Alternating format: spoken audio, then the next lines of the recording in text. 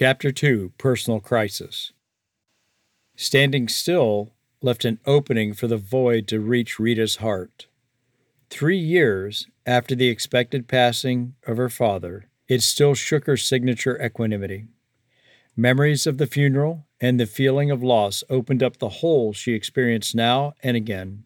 Shifting from the memories of her loss, Rita's thoughts then scanned to her first forum meeting after the funeral. From the time she assumed the reins of BEST and from the encouragement of her father, she joined the Global Leaders Organization. Her favorite part of GLOW was her forum experience. With 9 other presidents and CEOs around the table, their monthly forum meetings were a leadership reset button. Over the years, she found Optios could reveal better ways to lead her company. She often wondered why more leaders did not join leader-to-leader networks like that at GLOW. Her decision to participate would eventually lead to many significant wins, including a better door for her company's healthcare solutions. They named their forum Optios, which is the Latin term for choice. Peer learning is accelerated by exchanges between real-life corporate and business of life interchange. Forums have a rotating moderator selected from the group, and this year a level-headed, practical-thinking leader, Darius, was in charge. Darius followed protocol and led the group in a round of 5-minute updates, followed by the needs and leads portion of the program. Darius watched for themes that were arising from the forum updates that he could add to the parking lot for later discussion. As each member spoke about business and personal highlights and low points from the last month, with confidentiality as a cornerstone of Optios' forum, the updates were direct and forthright. During the updates today, the moderator noted a common concern about rising healthcare costs. As a result, Darius suggested they set aside 60 minutes at the end of their meeting for an open discussion about this topic. Everyone seemed to be dealing with the same issue, and it would serve all of the leaders to bring it more out into the open. But the first presentation today was Rita's sharing her experience, thoughts, and feelings regarding the recent passing of her father. It was an issue that the Optios group encouraged Rita to share as she went through her father's death and funeral. She was surprised how significantly the weight was lifted from her heart and her spirits were rallied as she spoke fondly of her dad and his passing to the group. The power of a forum is never fully understood until one has experienced it firsthand. The personal and professional bond, especially in the confidential setting, with leaders who have precious few options to vent and explore issues given their view from the top, is an exceptional privilege. Rita ultimately arrived at the end of her 20 minutes, with each member expressing their caring thoughts and words of empathy, having experienced similar losses. It was time for one of the Optios Forum members to present. Today's formal presentation was delivered by Jason, who ran a furniture import business that was constantly seeing their sales and margins shrink. His leadership team was testing out an emerging market for made-in-the-USA furniture in coal mining towns. With facilities that could be repurposed, a workforce eager to keep working, Chamber of Commerce desperate for an injection of hope, it was clear they had a promising opportunity. When Jason covered the numbers that he and his leadership team pulled together, everyone took note of a nagging sticking point. The employees desperately needed health care benefits, but the cost of the benefits would negate nearly 40% of steady-state profits and greatly increase the risk of financial failure in the first 2 years. Healthcare alone would be the greatest block for bringing dozens of communities back to life and a sustainable future.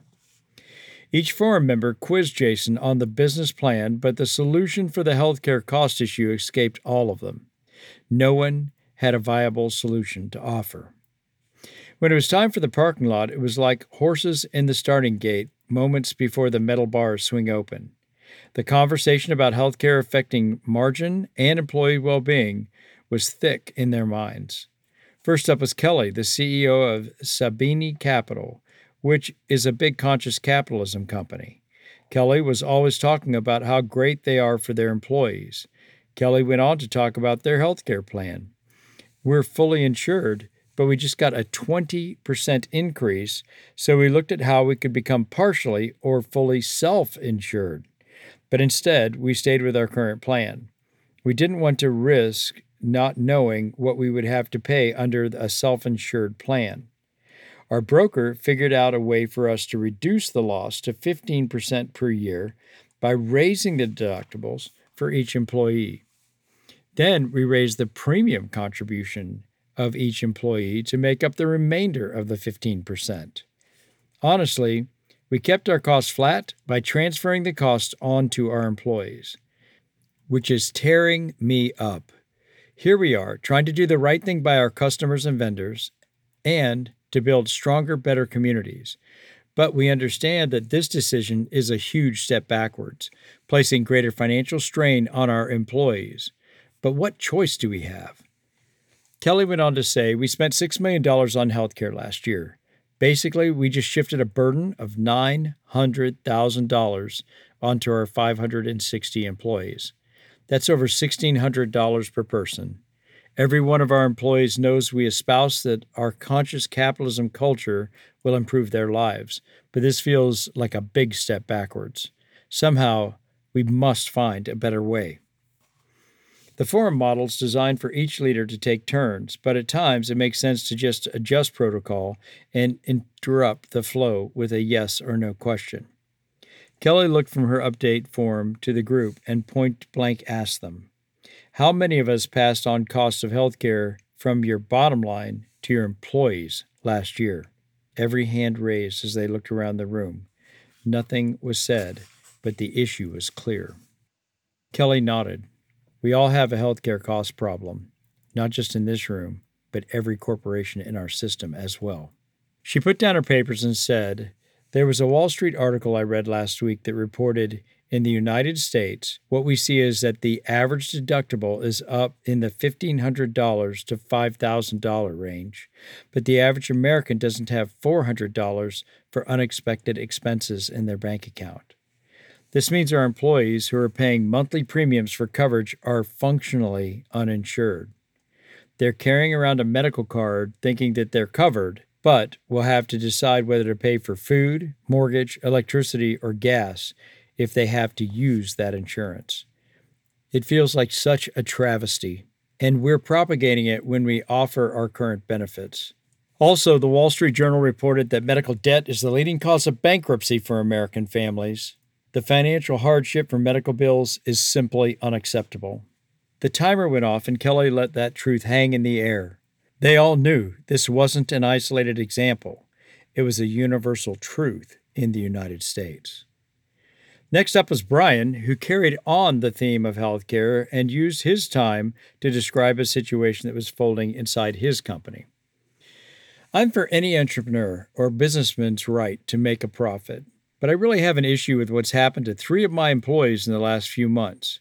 It has to do with these emergency room urgent care centers that are popping up on every corner. What happened to the 3 separate employees of mine, they all went to one of these new centers.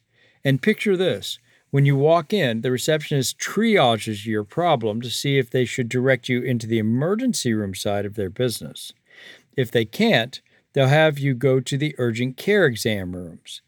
If they get you into the ER side, they can bill inflated costs. Often, they bill 10 times what Medicare has determined to be a fair price for their care. At first, I thought the No Surprises Act had eliminated these massive ER bills, but I spoke to my broker who explained that the No Surprises Act applies only to the out-of-network bills, and that in-network emergency bills are still quite high, because hospitals have to treat the uninsured in emergencies. They use that as an excuse to convince insurance companies to pay higher rates for emergency care than for elective care. My broker assured me that the good news is that before the No Surprises Act, that ER bill would have been 30 times the Medicare rate. My executive assistant, Rohan, popped into an urgent care facility down the street from her. It turns out when the receptionist asked her if she had problems swallowing or breathing, she answered that she did, and this was their ticket to put her on the ER side. At the end of the exam and testing, it turned out she had strep throat. They coded it as a high-severity visit. Rohan looked at the discharge notes on the way out and said she didn't think of herself as severely ill. The discharge rep replied, "If we don't code at this level, your insurance company might not pay for it." Not knowing what the charge would be, Rohan went along with it. You can imagine how upset she was when a bill for $6,000 showed up in her mail for a 30-minute visit and a diagnosis of strep throat. "How can they do that legally?" asked Kelly, unable to hold in her disdain for this form of gouging. Well, Brian continued, "It gets worse. The game they're playing is to bill both the patient and the insurance company." Not surprisingly, Rohan was shocked at the $6,000 bill, which chewed up her deductible and then hit her with a copay, leaving her to pay about $4,500 out of pocket. She couldn't pay that much. So the ER sent her to collections. After weeks of stress and thinking she was going to have her credit destroyed, Rohan was relieved when the collections department offered to settle for a mere $600, plus the insurance payment of $1,000 that they received. At the end of the day, the urgent care center gets $1,600 for a $170 strep throat test. Rohan goes through emotional hell, and our insurance premiums go up every year, hurting every employee in our company. I wonder if the CEO of the insurance companies and urgent ER care centers are conscious of how they're undermining the success of average people in our companies. I think it's one thing to pay for value and quality, but I think this is way out of bounds. A vein in Brian's forehead would pop out whenever he was stressed out, and right now it was practically casting a shadow. He took a breath and went on. "They're screwing people, and I want it to stop. My people work hard and deserve a hell of a lot better than this." Next up, Shan, a normally jovial person with a quick laugh, jumped into a different angle on the broken system. Shan leads a venture capital firm that mostly focuses on fintech, but had some insight he felt would benefit his fellow forum members. "I feel like we're playing a game of healthcare dogpile," Shan said, half in jest.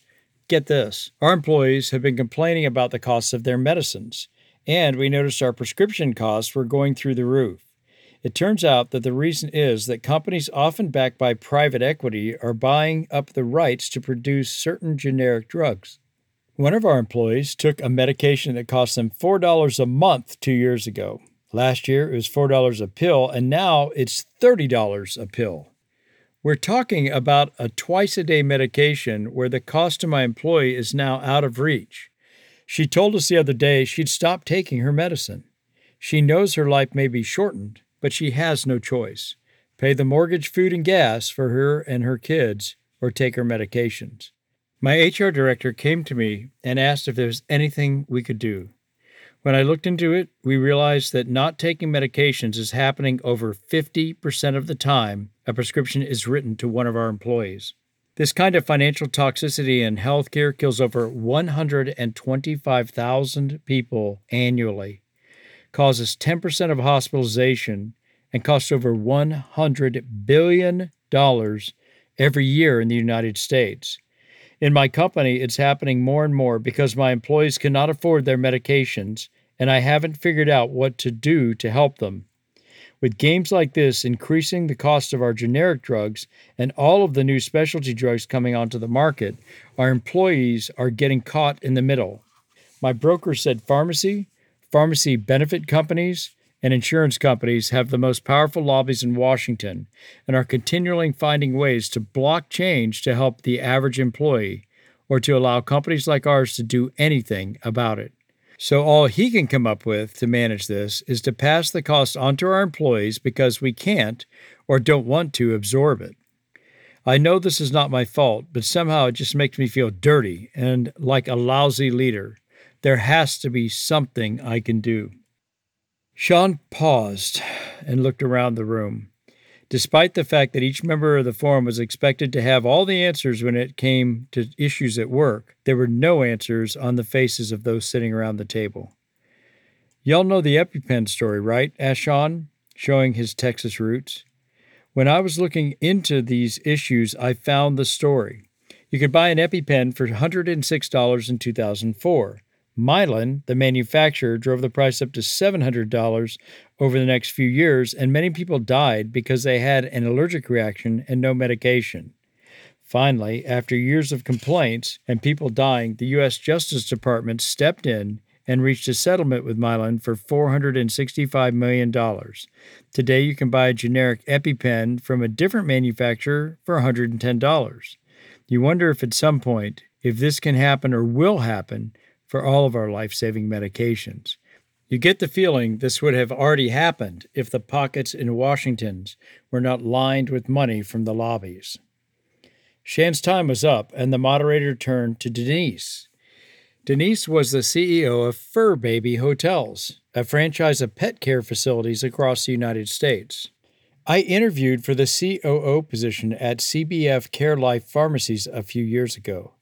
While doing my due diligence, I found something very unsettling. There can be a generic drug that costs $6 per month, or the same branded drug for $600 a month. And pharmacies get to keep 40% of the revenue through a number of different rebates, incentives, marketing fees, and so forth. By state law, the pharmacist cannot tell a customer there's a $6 alternative unless they specifically ask if there's a less expensive way to get the drug. On the other hand, if the customer comes in and says, I'm a cash payer, instead of saying I have insurance, the price goes down from the insurance company price of $300, $400, or $500 per month to $50 a month for the same medication. After I passed on working at CBF Care Life, I found out that this was a significant cause in the surprise billings. I'm much happier being in business where we don't optimize profits on the back of the American middle class. Denise scanned the room and instinctively knew a little good news was in order. She went on to give more insight into her franchise's perspective in the healthcare world. We go to an annual convention of national franchises every year. The big guys like Subway and McDonald's attend, but the biggest value is the idea exchange between the smaller franchises like ours. There was a Starbucks story that caught my attention. It turns out at the Seattle Starbucks stores, baristas were experiencing a lot of low back pain. They'd go to the doctor, get sent for x-rays, come back in for a follow-up appointment several days later, and were usually sent for 6 weeks of physical therapy. The average time Starbucks lost a barista was 12 weeks. During this time, Starbucks had to bring in someone else, less well-trained, and equally or more expensive. To solve this, Starbucks worked with a local doctors group to create a fast-track lower back pain program, where the barista got into physical therapy within 24 hours, usually followed up by 2 weeks of therapy, and 85% of the time, the workers were back on the job after that 2 weeks, saving millions in labor and unnecessary medical costs. The moderator's 5-minute timer went off, and Denise leaned back. She realized that their companies were too small to create a program like this, but at least it showed something could be done to address the healthcare tsunami. As per their agenda, the group took a 10-minute break and then dove back into the final presentation by Brian about his corporation possibly going to court over a wrongful dismissal. He'd never experienced anything like this and wanted to get the input from others in the room how they'd handle similar situations. After the meeting, each drove home in an invisible cloud of discontent that the healthcare system in the U.S. was failing them, their businesses, and their families. Even though their role as leaders was to know where to go, they were struggling with what the next best steps should be. The system was broken, dysfunctional, and letting them down. The lack of options and the fact that all of them were struggling felt oppressive. Yet as leaders, they were expected to know what to do. Where could they turn for the answers while instilling confidence in the people who count on them for direction? On the ride home, Rita appreciated having a quiet place to think. She never listened to the radio. This was her chance to let her mind wander. While her Tesla was quietly waiting at a light, her mind was almost making a whirling noise as she pondered a solution for her company. The only door being offered for healthcare led off a financial cliff, and that was not an option.